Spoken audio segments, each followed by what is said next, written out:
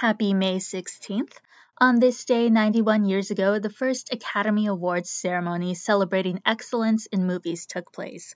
A lot of things have changed over the years. These days, the Academy Awards, or Oscars as they are commonly known, are very long affairs that take place in an auditorium. People are stuck in their seats for hours, and every year there are jokes about how the audience members are hungry. But that wasn't the case with the first Academy Awards ceremony. First of all, everyone already knew the winners because they were announced 3 months in advance. The actual presentation ceremony took about 15 minutes, and most importantly of all, dinner was served. Starting out the meal were small appetizers like olives and nuts, and a clear chicken consomme soup. This was followed up with fish, chicken on toast, salad, string beans, and long branch potatoes. I had never heard of long branch potatoes before, and it turns out it's a fancy name for French fries.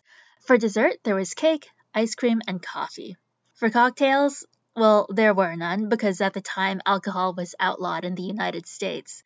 Overall, not a bad meal. It might not be considered fancy these days, where high end meals are accompanied by special effects, exotic ingredients, and new presentation methods. But the first Academy Awards meal was tasty and filled the stomach.